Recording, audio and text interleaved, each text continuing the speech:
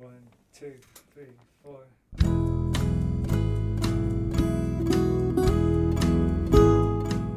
Hello, you're listening to the Skylight Books podcast series. We are a general interest independent bookstore located in the Los Feliz neighborhood of Los Angeles, California. This year, because of the coronavirus pandemic, we've had to close our store and cancel in-person events. But Skylight is your neighborhood bookstore, and we are finding ways to create community even while we're far apart.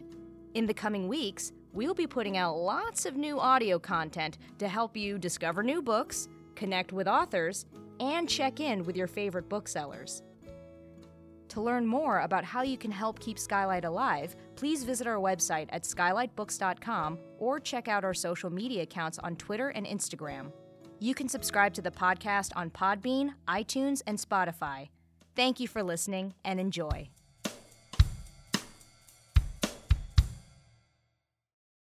Megan Rosenblum is a librarian with a research interest in the history of medicine and rare books. Now the collections strategies librarian at UCLA Library in Los Angeles, she was previously a medical librarian and before that, a journalist. She is obituary editor of the Journal of the Medical Library Association and president of the Southern California Society for the History of Medicine. She is a member of the Anthropodermic Book Project, a multidisciplinary team scientifically testing alleged human skin books around the world to verify their human origin. She is also the co-founder and director of the Death Salon, the event arm of the Order of the Good Death, and is a leader in the death positive movement.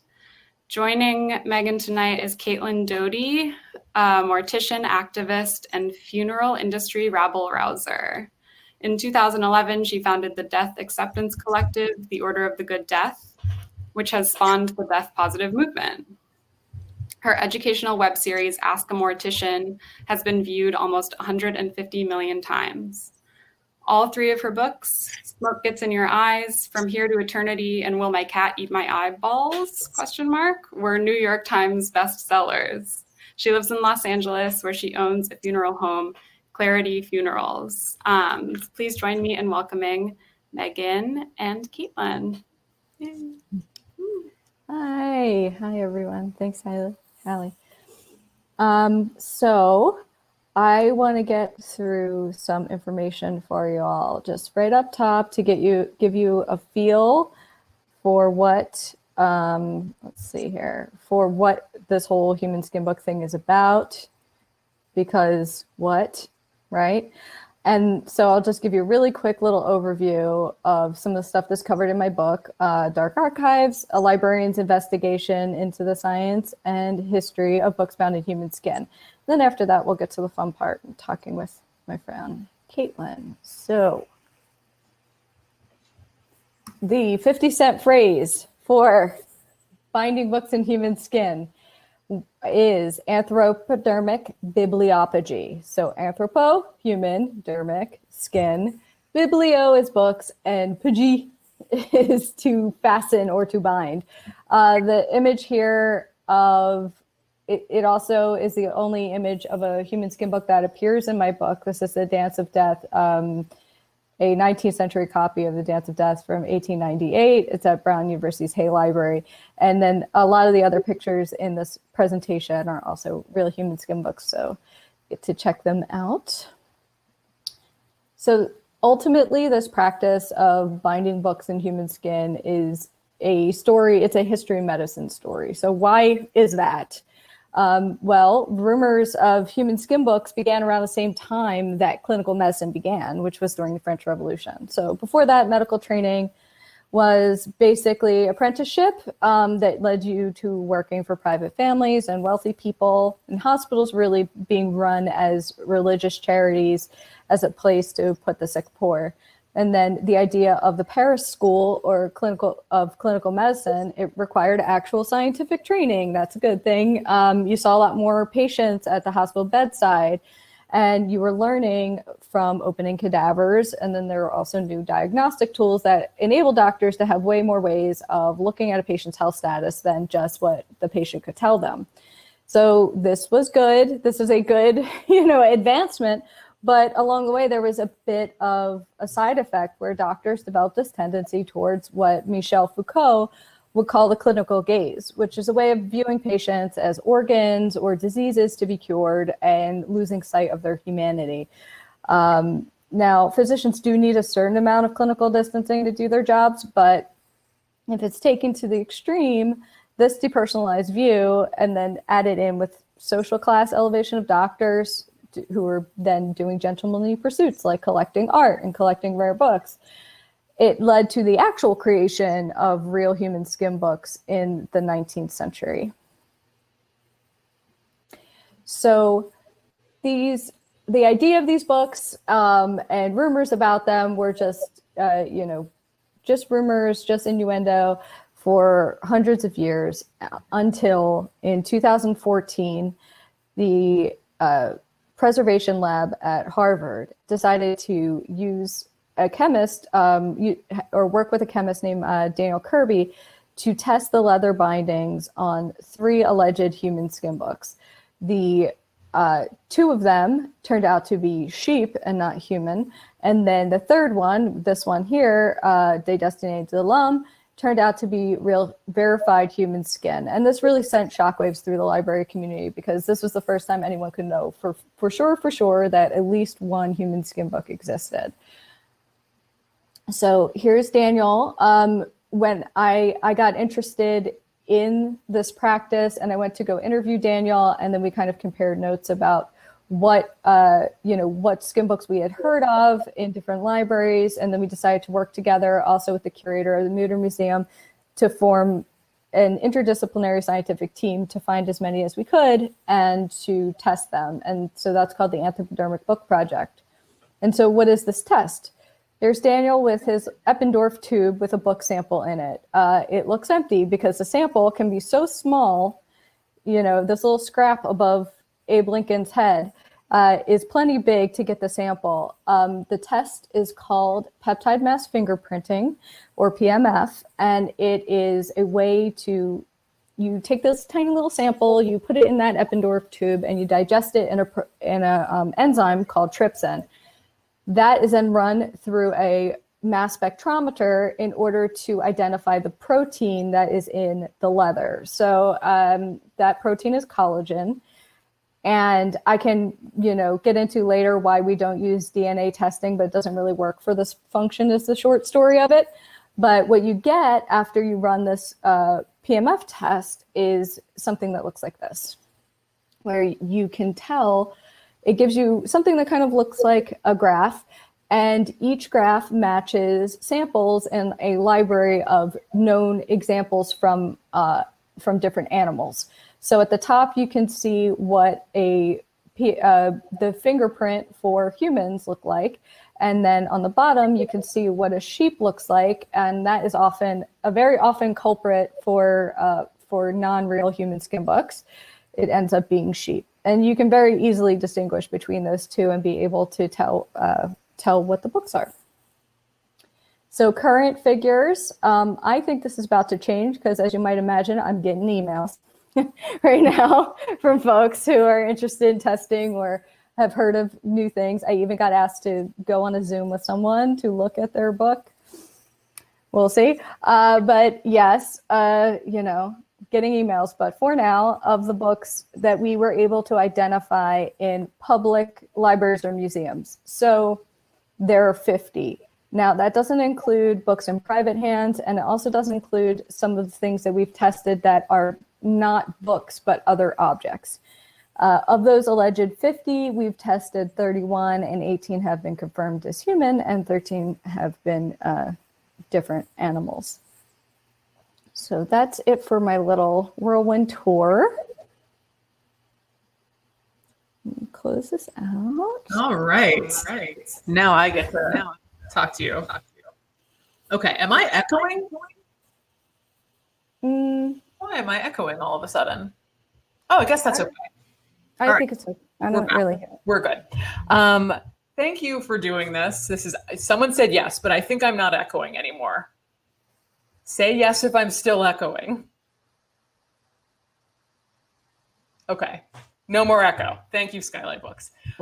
Thank you, everyone, for coming. This is really exciting. Megan has been working on this project for almost as long as I've known you, it feels like. Yeah, well, about 5 years now, I guess. Yeah, and it's been such a big part of your life. And we wanted to start and talk about the incredible art on the cover of the book. And so Megan has a copy of the book there, and she just wanted to show off some of that. Kind of Vanna White it here. I think that I didn't see it until like the week that I got it, but the binding here, the spine has really cute little arm bones and stuff, and then this beautiful book with this lovely front page. But I don't know, Caitlin. I feel like I'm sick of looking at it, you know? Yeah. Like, I just kind of, I don't know. I feel like I could improve it somehow. What do you think? What's Megan doing? What if I just like make it a little better? Wait a second. This seems like a sort of viral meme moment, but I don't know what's happening. Do. This is difficult. Hold on, we can do it. This is going to be a very exciting reveal, everyone.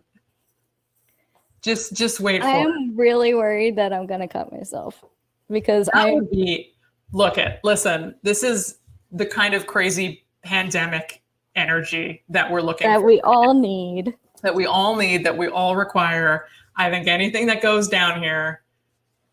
This is the part where I stab myself. Okay. D for Dodie. I'll cut out that piece. Thank you. And we will see. Come on, Yale. You can do it. Drum roll. Everyone. As someone said. No pressure. Hold on. This is so funny. Okay. Cake. Yeah, it's definitely cake. It's cake! Oh my God! I've got cake all over my skull knife that I borrowed. The most disappointing part about this is that I get none of this cake.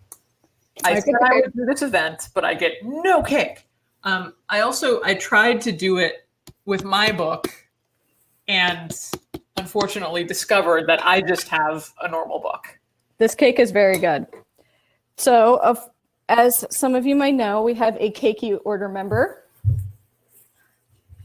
in Annabelle de Button-Pearson. What if I just sat here and ate the cake? Like, I just kept eating while we were Who would blame you at this point?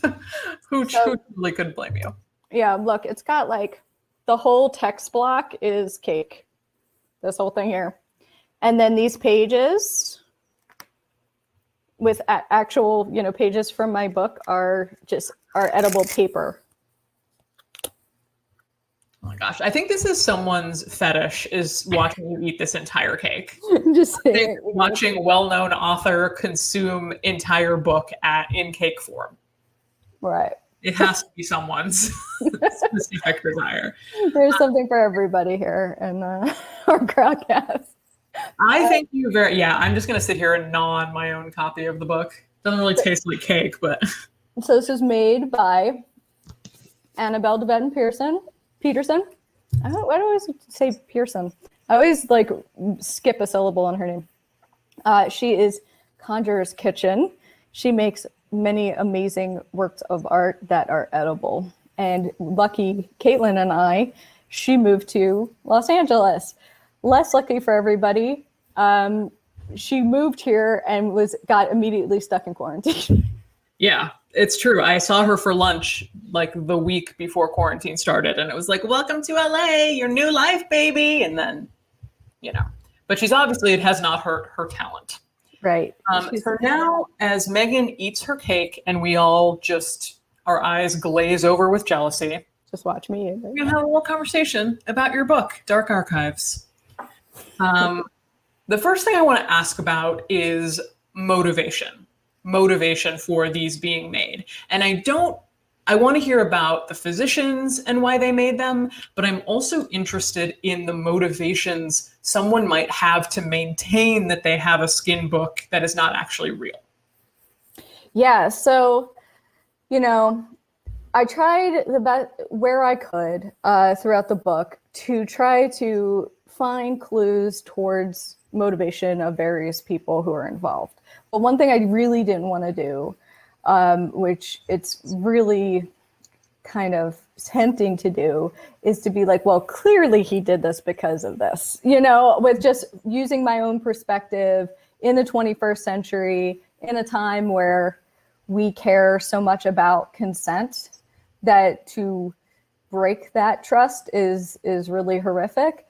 You just want to be like, yeah, it makes you want to look at these things and immediately try to judge why they did stuff. So the best I can find for a lot of them, I mean, most of the books, they don't have much actual, a doctor saying, I'm going to make this book for this reason, whatever. Some of the books at the College of Physicians of Philadelphia Mutter Museum have some notes from John Stockton Huff that say things like, oh, it was bound in the skin of this person, like of this initials from this hospital, and I tanned it on this day and things like that. So he's like keeping notes, but he's not saying like, I did it because I hate women or something like that. That's not happening. And some of the other folks like Dr. Boulon in that Harvard book, he said that he thought it was fitting to give a book on the human soul, human clothing. It's like, you thought that was that's true. That's truly creepy. I'm all for, for me to say that, is going far, but all right. Give a human soul, a little coat.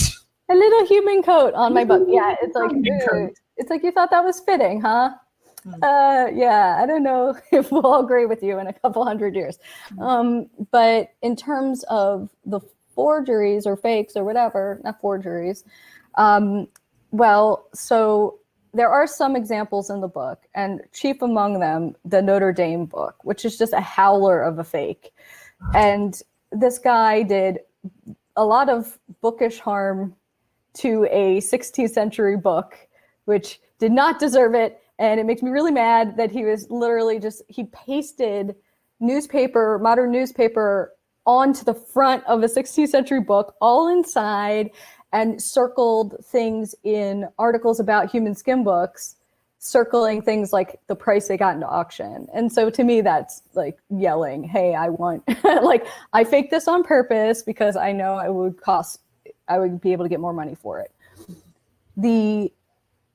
A lot of the other ones, though, yes, that could have definitely happened, especially in the private market. But I also kind of think that, there's stories that get attached to things and they get repeated over time. And then at some point, say a well-meaning librarian or somebody writes inside bound in human skin, so I don't get it mixed up with the other ones. And so I think it's possible that people in good faith thought that they were dealing with a real human skin book and then turns out that they weren't. Were there any books that you tested out of the 13 that were found not to be human skin that the institution that owned it was like, oh man, like I really thought we had a genuine skin book? I'm trying to remember, but there were some folks who were a little disappointed. Jack Eckert who's retired now, but he was at Countway. He actually used to work at the Mutter before that, but he was at Countway Library at Harvard. He was like, yeah, it's kind of a little bit of a bummer because we had this Ovid metamorphosis and it made sense kind of to have it be bound in human skin. It's in a medical library. Now we have an Ovid for no reason at all, right? It just like, it doesn't really fit in a medical context anymore, which I thought was kind of interesting. I think the reaction to these books can be really varied. There's definitely the morbid curiosity element. One thing I didn't talk about in the book, but I was at Harvard. I went to Harvard and then I went up to Brown. And while I was at Brown looking at the books, they hadn't received their test results yet, but then they got them while I was there from Daniel, right? Mm-hmm. So I just talked to him. I had all the books out and I'm looking at them. And I'm also like, internally kind of placing bets like, oh, this one's too big. This is probably not real. That kind of thing that it's like easy to sort of do in your head while you're looking at it. And then, yeah, they happened to get it. And it was probably a student worker or something. I don't want to say it was like the staff for sure. I don't want them to get mad. But someone was like, oh, we got more books in Harvard. And they're like so excited. Like, real Maury Povich moment. Yeah, it was like. When it comes to this, 8th, 6th, 17th century's human skin book, human, you are the skin. Right, exactly. So it was like 4. So Hay Library has 4. Hay Library at Harvard. At Brown has 4 human skin books, and they are all like deeply weird. Where the Mutter ones, there are 5. They have the most, but a lot of them are kind of similar to one another. They're all medical provenance. The ones at Hay are all have something very unusual about them. So they kind of have the most interesting collection, I guess. And yeah, I just happened to be there, and it was like a foggy day. There's like fog rolling over the thing. It was very dramatic. Yeah, and that's for the big human skin book announcement. Yeah. Which ones are real and not.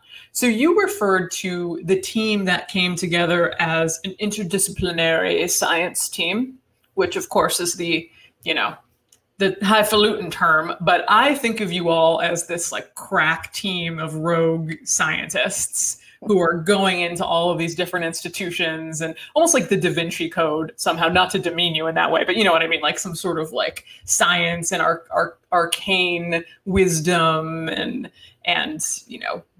metaphysical things going around you. So what is the actual reality of working in this scientific human book skin testing team like? Mostly emails. Oh no, it's 2020, and the answer is mostly emails. We're saving up for a van. No, but we were, yeah, we have only all gotten together one time, and it was at Desalon and at the Mutter. Oh.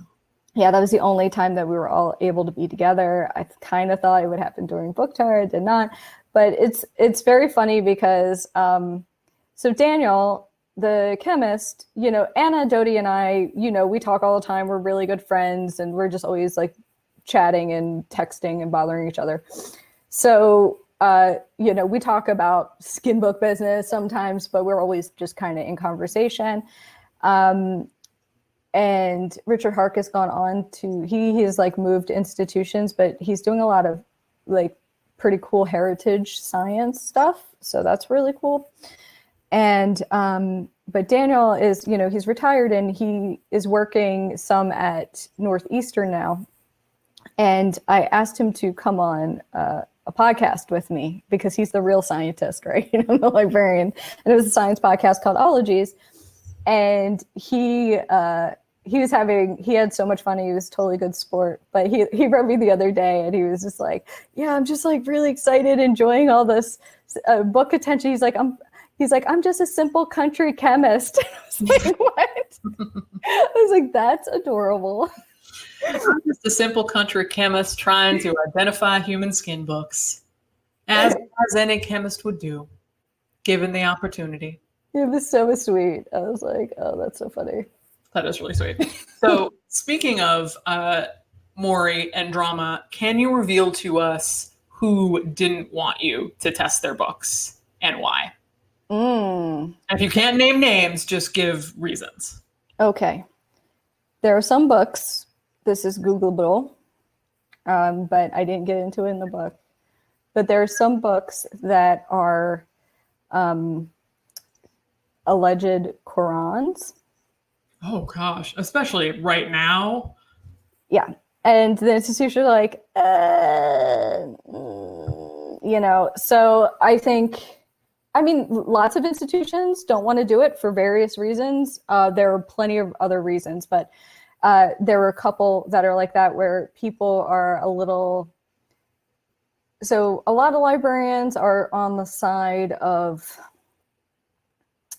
like what, I want to know. I would rather know than not know and let the chips fall where they may.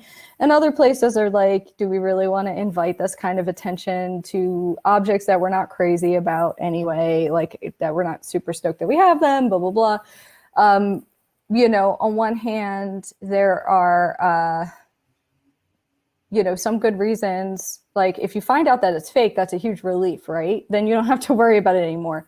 But I think there's some places where it's like, let's just like leave that genie in the bottle and not go there because they don't want the attention, especially if the book is like, a religious text. So there are Bibles that are allegedly human skin, but those are from like the 13th century. And I have they are very outside of the scope of what we see. So I don't think that institution is going to let us test either. But so I think in general, if it's a religious text, people are very squirrely about that. And then also the one, I do mention it at the book that's at Stanford. They were very patient with me. I could tell I was being kind of annoying, but I was like, but could I please? I really want to know this one because it was so late, and it is not a Nazi era book, but the person who owned it had it bound in the early 20th century, which is really late, and he ended up dying during, the occupation and stuff during the Nazi era. He died in Berlin. So I think that's the closest to that era, closest association that I've really gotten so far. And so I really want to know if it's real. It is an extremely strange book, just in general.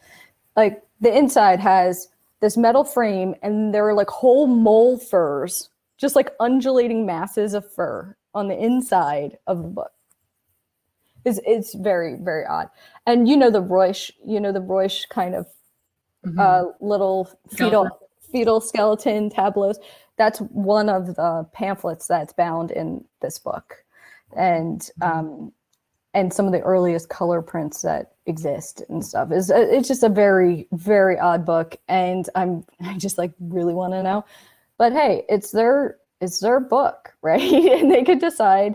Yeah, I completely understand it's their book, but it also seems like you already have like a thing in your collection with a big arrow pointing to it that's like human skin book. We think this is a human skin book. Everyone thinks this is a human skin book. So to be like, but I don't actually want to know, that seems strange to me. But I mean, I understand what you're saying about the religious texts and what do? You have to, the onus is on you to do something more, perhaps, if it is found to actually be human skin.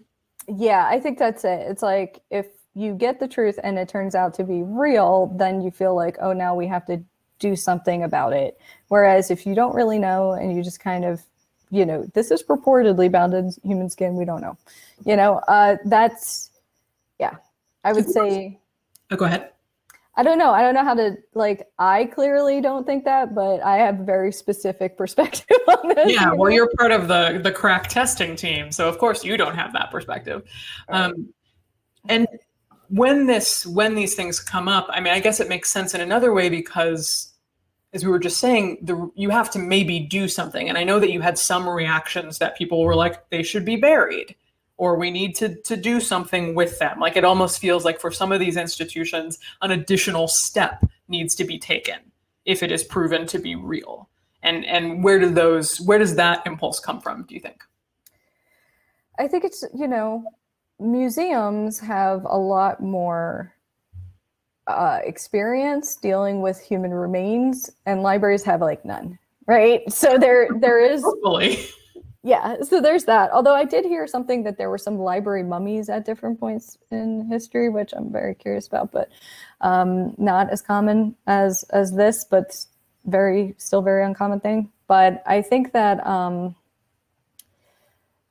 think that there is a need to, I mean, in general, a lot of institutions, including museums, there seems to be a heightened need to react to their human remains in various places.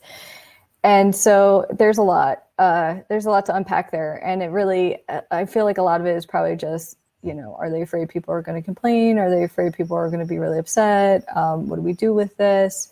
I think there's a lot of reckoning going on right now about why did we even have human remains in collections in the first place, kind of thing.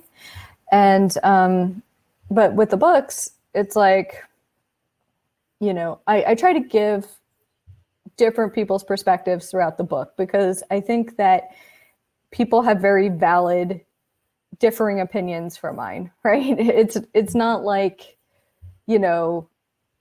saying climate change, like teach the controversy or something like that. It's like, no, everyone who knows what that is, anyone who knows anything about climate change knows it's real. There's just some people who are like disingenuously saying that it's not. This is like, you could make a good argument either way, right? For the persistence of an object in a collection, adding context to it, using it as a teaching tool about, dark history, important, like reckoning with our past, having it persist so that you can continue to learn new things through new methods. That's kind of my take. And then there are this was a human who was treated poorly, and no matter what, even though we can't know anything about them, that should go in the ground. I think they are both valid points. Yeah, no, that's and I want to talk more about that. I want to make a quick pitch for asking questions in the Ask a Question button that's at the bottom of your screen, because probably in about 10 or 15 minutes, we'll start getting your questions directly. So that's a really good point. I want to continue on from that. The idea of, is it really, like, if you bury a human skin book, is that really disposition of a body? Because I think when we say disposition of a body, we're talking about the whole body in most cases. We're talking about a burial of a corpse. We're talking about cremation of a corpse. But it seems like in this scenario, we're really just talking about like a piece of skin from the back of a body. And I wonder if for you in the studies that you've had or the things that you've seen, if you feel like that makes part of the difference. That's part of a human rather than like the full somehow essence of the remains of a human. I think it's kind of interesting that in certain countries, there are legal distinctions about being a body part or a human remain, and also whether something like a human skin book would even be a human remain. So in England, they have human remains are like, the skeleton is a human remain, but this human skin book or a shrunken head or tribal objects made with human remains are cultural artifacts because they use the application of skill, and that there's a legal definition there. And so it is easier to keep in collections things that were made from people than just whole dead bodies. Wow, that's almost like a transformative use in copyright a little bit, right? It's like you can't post a full movie to YouTube, but if you comment over the movie a little bit, now you've transformed it somehow, and the law says that's okay. That's really fascinating. Something else I wanted to ask about is the books that are, because of through you and through this testing, I've really changed my mind about human skin books from something that are in like murderabilia collections, which maybe you'll explain a little bit about, and people who just like want the dark objects, to these books that are in like real highfalutin libraries and institutions. Like it seems like the more highfalutin like an institution is, the more skin books they have. And why was my perception wrong about that, or are there just so many more in this kind of dark web space of skin books that we don't know about? Well, I think so. The easiest ones to find are the ones that are in a public collection, right? And that usually they would have derived from a private collector, usually a doctor, bibliophile who made them, and then maybe passed to a couple other doctors, other book collectors, various kinds, and then get donated to an institution, and that's where they stay. But, institutions, I don't think are like shopping for these or anything like that. They end up with them. Right. And that's probably part of that discomfort too, is like, well, we have this thing, somebody took it in, like, now we have to take care of it, that kind of, little bit of discomfort. But I think that there are probably a lot more human skin books in private collections, but especially in France. I have a very deep feeling. And from, some things I've seen, like I mentioned in the book, that I see a book in the BONF that has pictures of other books that were clearly like, that had a nipple or a tattoo. And I'm like, whereas like you normally can't tell something is human skin by looking at a human skin book. But in a case like that, yikes, yeah, probably, just from looking at the picture, but those are all private.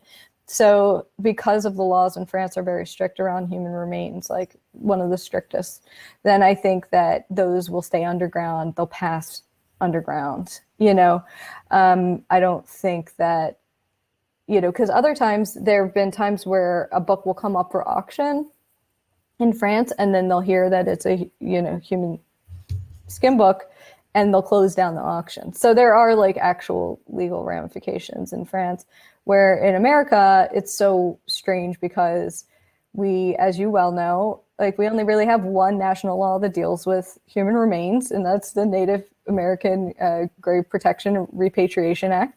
And then all the rest is like state-based. So anytime you or your colleagues in the Order of the Good Death are trying to make certain disposition methods legal, you take the active approach of like trying to actively legalize things so that then you are not holding the bag if someone decides, hey, human composting is desecration of a corpse.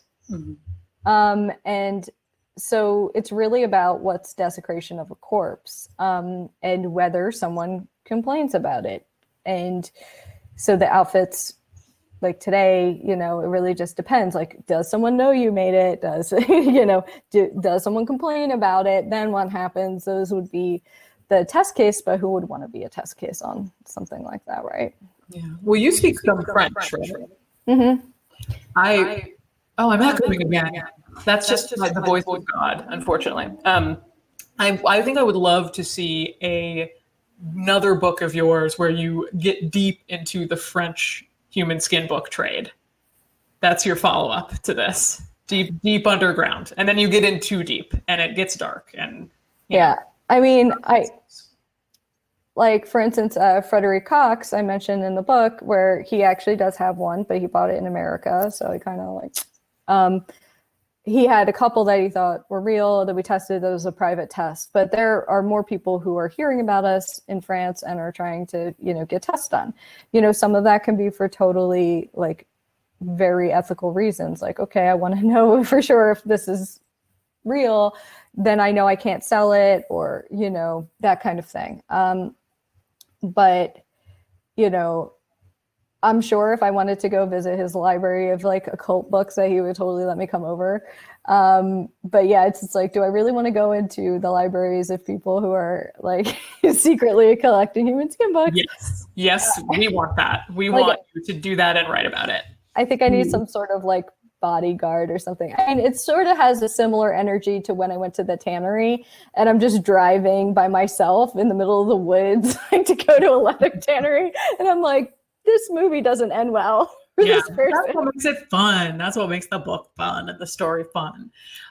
So a question that I wanted to ask that it just reminded, what you said just reminded me of, when I first was with my first human corpse, I really had a sense of like, wow, this is kind of sacred. It feels like there's a strange power around this because it's human remains. Was that your first experience with a human skin book too? Like, did it just look like a book and you're like, oh, it's a book that may be sheep, maybe human? Or did you feel some sort of like, around the book as you first held it?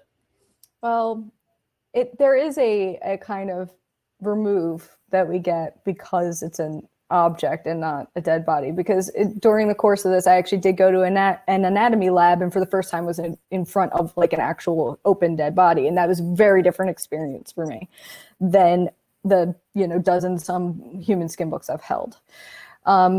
So the first time I saw them was at the Mutter, and it was like, wait, what? Like looking around, like, why? What? Like, does anyone see this? This is not okay. Like that kind of reaction of how could this thing be what it says it is?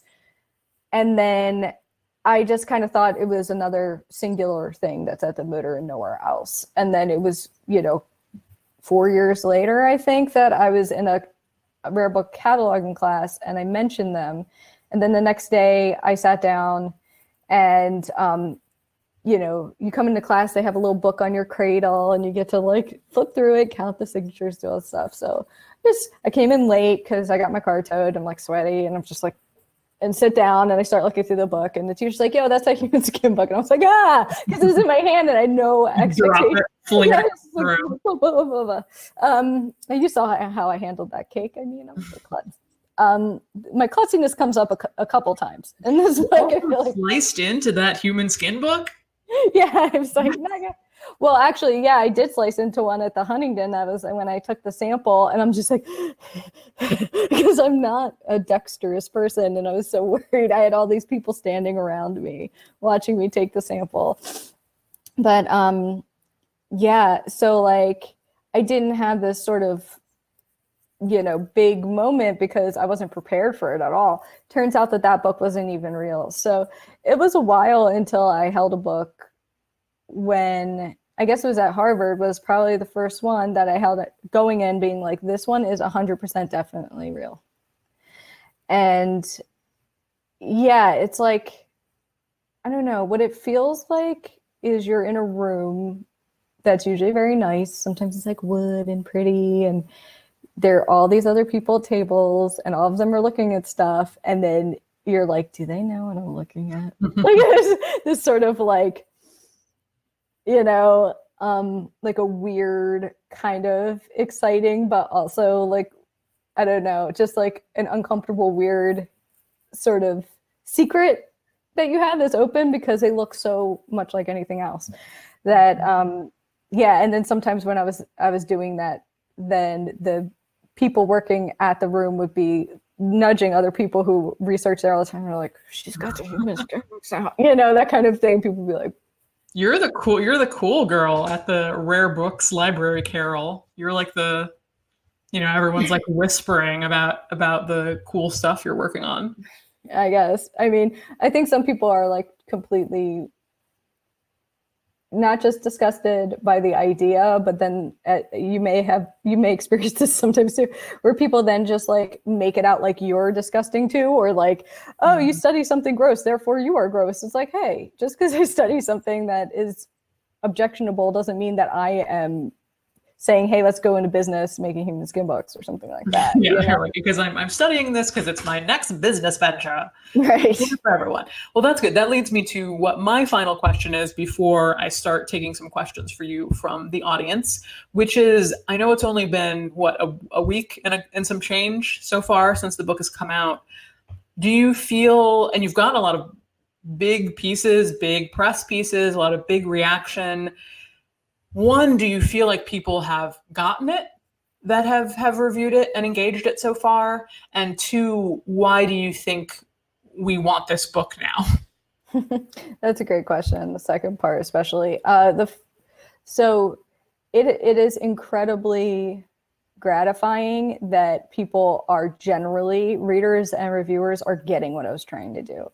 That they don't see it as like, oh, isn't this spooky, like a sensationalist kind of thing. I mean, if you want that, you get that too, because you kind of can't help it, but that there are way bigger ideas contained in this book, and that people seem to feel like I walk that impossible line that you do all the time, that you're like big inspiration for me on that, of like, how can I talk about horrible things in a way that is engaging and doesn't make you feel like you're being punished for learning about it? That you can bring a certain amount of curiosity and enjoyment in learning about it without being disrespectful. And I think that is like the fact that people, readers and reviewers, have been seeming to like nod that I did that is like the best part of this whole thing, is that people, I'm like, oh, they get it. Because there were some people who, read it and whatever, or reacted early on, who did not get it, and did not. Were these like reviewers on Goodreads? Yeah, I can't. Those It's don't one of those count. things where Those do not count. I can't They're name not names, real. but there were some folks who were just like who didn't like my voice or didn't like, that I like bring people along or anytime that I try to be funny, they didn't like it, that kind of thing. But sometimes funny things happen but it was always like things that I did, like my bumbling, that gave you a little release valve of humor. And so the reactions that are really like heartening to me are, there's a science writer who was talking to me and she said that she really enjoyed it and that she was reading it on the beach, first of all. Love that. Little beach read. For her, yeah. And she was like cracking up and her husband's like, what could you possibly be laughing at in this book? She's like, there are funny parts. So like sometimes funny things happen. So I'm glad that people are able to, like, a little bit of well-placed, respectful levity can help like keep you going through the journey, and that people feel like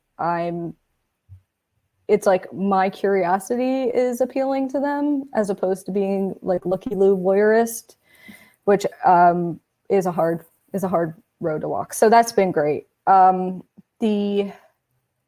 the second part? The second question is, why now? Why Human Skin books? Why now?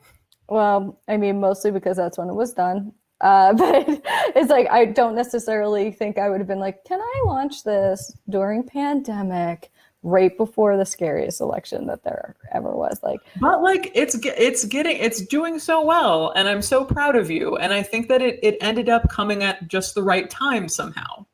Like it's like it fits in the milieu somehow. And so we may have gotten really lucky. Yeah, maybe, I don't know. It's so weird because I think in general, I know you like current pop music and I don't. And so like, I feel like there's a certain level to which I don't understand why people like things.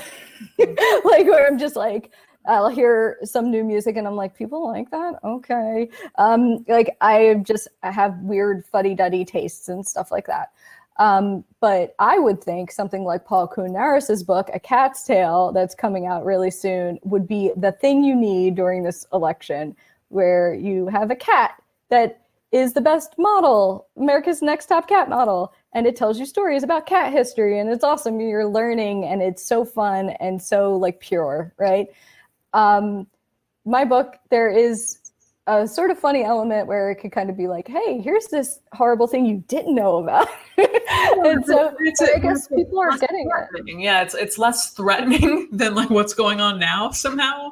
It's like it's dark, but it's dark in a way that I think feels sort of, I have this theory called witch to kitsch, meaning like witches were horrifically burned, but now they're like cute and they have little warts on their noses, and we watch Hocus Pocus and we love it. And I think that sort of can happen here. Like you can still, and you of course do a great job of cementing it in its time and the realities of the time, but it's also something that feels distant enough in the past and that sort of a strange dark history enough that it can tickle all our morbid fancies in this time that we're all trying to be morbidly resilient in the pandemic, but also not be such a direct threat to our life and liberty as so many things are.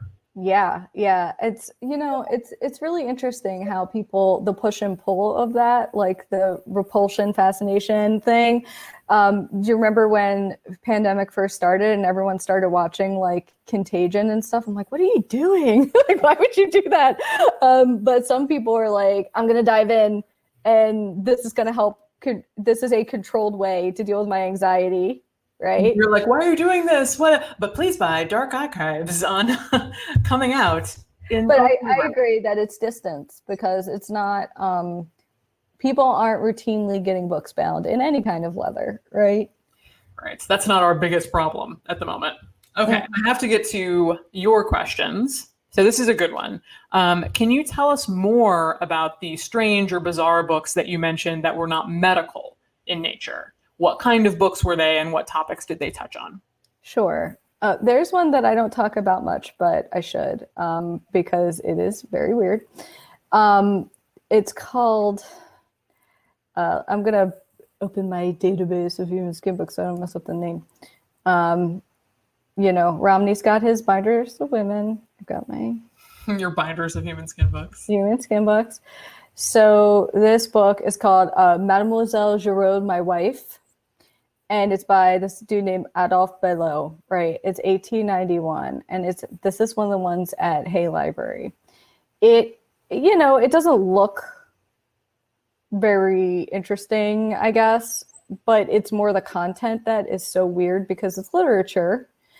And the idea is sort of supposed to be sexy and gay, but it's like not sexy. It's technically, I guess, gay, but it's written from this really weird, like, straight white male gaze thing, where it's basically, like, when I heard about it, they tried to put it in the same vein as, like, Lady Chatterley's Lover. And I read that, and that's still nasty. That is still, like, a sex book, right? Mm-hmm. This book is, like, this guy gets married to his wife, and then she spends too much time hanging out with a friend of hers from school, and then she goes and, like, stays with her, and he tries to find her, and they end up, like, I think he ends up, like, drowning her or something. It's like a whole thing, but sexy, not so much. Not erotic. And there's no actual, like, written explicit sex the way there definitely is in Lady Chatterley's Lover. And, like, so there was a preface to the book by Émile Zola, who's, like, famous French writer. And he's like, listen, I know you all think that this book is lurid and, and pornography, but I'm here to tell you that this book is very important because it tells us about the dangers of sending your girls to school. Send your girls to school, you're going to get some lesbians. That's basically the book. And I'm like, really? Now it's making it sound like a good book. I mean, now I'm intrigued. It's like, like reading that text from our perspective today, like, I actually did laugh, like, a lot, but not for the reasons that you, like, think. And why is that book bound in human skin? And you throw a human skin binding on that puppy. What? So yeah, I mean, I say in the book that there are, like, for a long time, I thought there were no, like, sexy human skin books. And then there was the BDSM poetry book at Grolier that turned out to be real. And that one is very odd too. Sometimes it's hard to tell. I'm not a historian of, like, literature in this way that it could be like, oh yeah, clearly this is very erotic for the 16th century or something. So I know it's perspective, I guess, but reading it from today's perspective is just, like, really odd. Yeah, so that's a weird one. That's a word. No, that'll do it. Next question. Have you come across any human leather objects other than books? So we have tested some objects that are not, that have not turned out to be real. I don't think there were some, like, pieces of skin and things in the Mutter collection that got tested and turned out to be real. Their wallet, there was a wallet in the case with all the books and those did not turn out to be real. Or that one did not turn out to be real.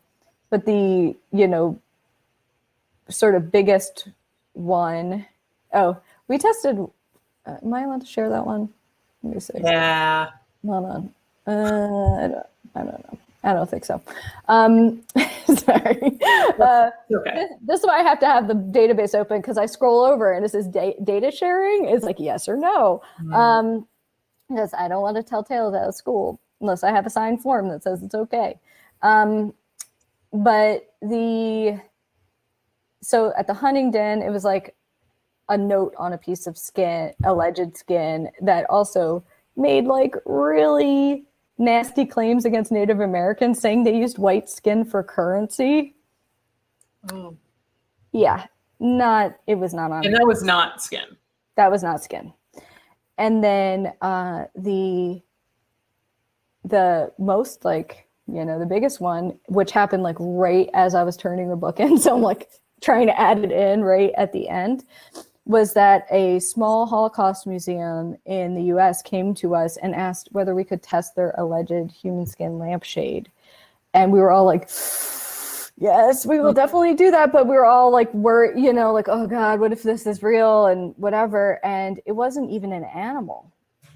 It turned out to be cellulose. So this creepy looking thing looked like, it seriously looked like it was from a horror movie set or something, was paper.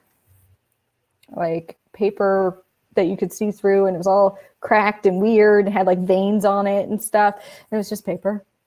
So they were super relieved and like just literally jumping up and down for joy to find out, like, oh God, we had this thing in storage for decades. We were terrified of it. And then to find out that there was nothing to be worried about was such a relief for them, because then they were making plans like, okay, if this turns out to be real, we have to get a rabbi to do this. We have to do, like, they were making all these plans and they were just like sick about it. And then to be able to give that release was like so heartening for us. Yeah, totally. Like, it's paper. Yes, yeah. It's interesting that those two really like racist, scary objects. Like it's skin from the white man, and we skin, it's a, Jewish skin and these terrible things. You almost feel like that's sort of very different than what we come to understand from your book is the actual purpose of Human Skin books. Like Human Skin's books were not made.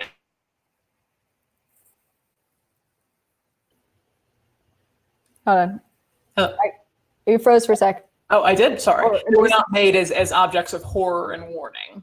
Right. I would say the only ones that were probably, so one of the weirder threads of like trends that I found was that if thus far the books that actually mention any sort of background, any sort of ethnic background or race of a person, when we've tested them, have turned out to be fake.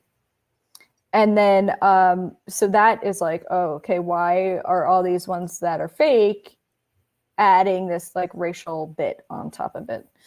And then the other part is there are some alleged books that are pretty compelling that are in the UK that were made. I think Caitlin's gone. I hope she gets back in. You're here? Okay. I don't see your face, but so the other part is like there are quite a number of books from the UK that are allegedly bound in the skin of executed murderers. So those, while a doctor was the one who took off the skin during public dissection, humiliation, these were like actually made to punish. These were like a punishment. If they're real. I haven't tested them yet, but there's often like other human remains with the, books. And so it'll be very interesting to see. I hope that with the book coming out that we'll be able to make more inroads with some of those museums to get those tested and find out. Because on one hand, the William Burke and Hare Murders book, that book is really compelling. And probably the most famous alleged human skin book there is. But also, there could totally be fake murderabilia things that come out of a famous trial, right? So I wouldn't say for sure one way or the other until we're able to actually test it and find out. And then if whatever we find out is going to be big news, I feel like. Okay, can you hear me? Yes, I can see you now too. Oh, you can see me now too. I'm back, baby. Yeah.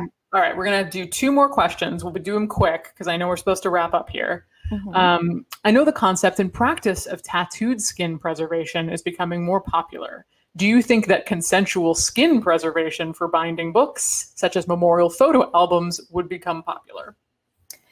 Become popular? Probably not so much, but I do associate the new wave of postmortem tattoo preservation outfits as the closest thing I would find to what it would be like to try to attempt to do something like human skin book binding in today's era with consent and all the laws. And so I do spend a chapter going through, talking to the different outfits. And during the course of of doing this book, I interviewed this one guy, and then he like dropped off the face of the planet. And then I was finishing the book and I'm like, where is this guy? And I couldn't get a hold of him in any way. I was like doing all these things to try to find him.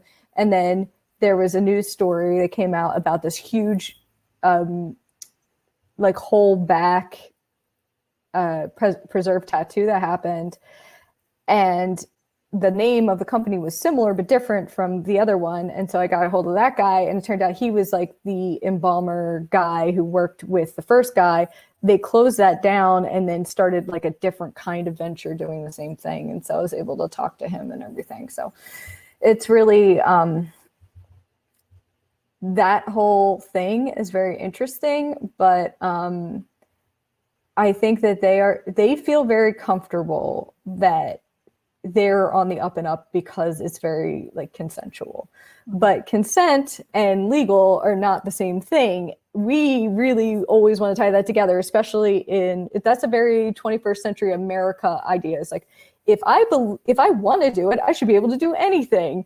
And as Caitlin well knows, that is usually... Alas, yeah. Okay, final question. I'm so glad that I now get to finally ask this question to you. You may be annoyed by it, but here we go. You have just published The Dark Archives. Do you plan to write more? What other topics do you want to explore in your writing? Oh boy. Yeah. Oh God, that's so hard. You know, I will embarrass you slightly with this answer, but I remember being at your book launch for Skylight, and during the conversation, you were like, for the very first book, for Smoke Kissing Your Eyes, and you're like, you know, blah, blah, blah. And as an aside, you said, you know, and I'm never going to write another book anyway. So just like, you were like, nope. I stand by that. I stand by that to this day.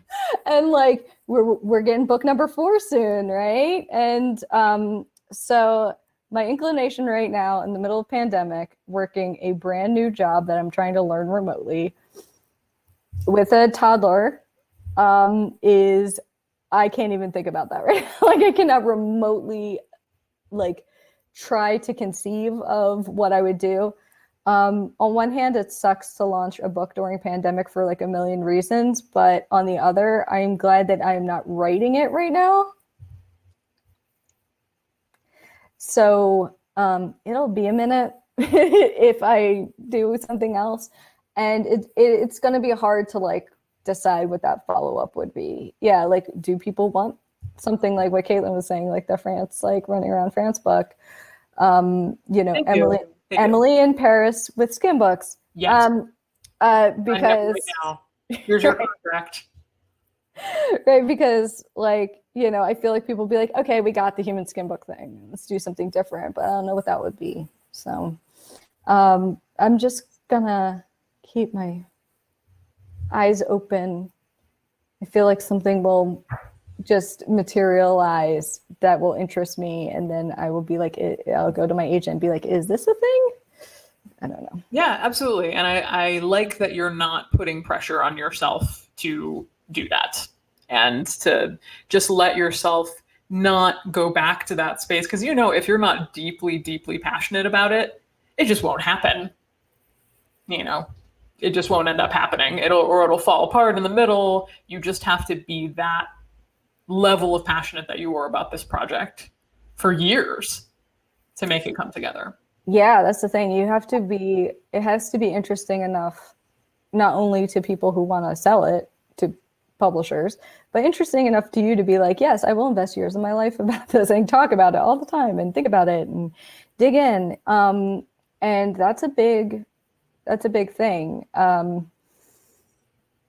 Yeah, it's really hard to put myself in that generative space. Yeah. I'm really looking forward to like a nice little fallow, let me read a bunch of stuff period. Oh, blessings upon you. And you deserve it. This is your last book event, right? Mm-hmm. Yeah. Megan, a round of applause for sticking with it and giving us all this content in such a dark time. So much content. Yeah. And I think tomorrow morning I'm going to be live on WNYC on Allison Stewart show, which is called blanking.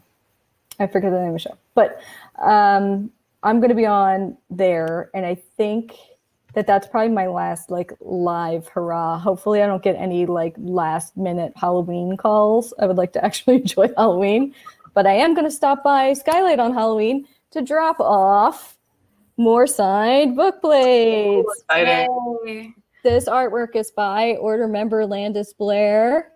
I even have the OG, the actual original print here. You can see all the cross hatching and stuff and all the details. It's so amazing. Cool. It's not a print. This is like a hand-drawn thing. So gorgeous. The book is so beautiful. Everyone should order the book from us. You can get a signed book plate with the lovely art on it. I wish I could see Emily in Paris's marketing campaign for this book. I feel like it would be really, that's the best idea to come out of this.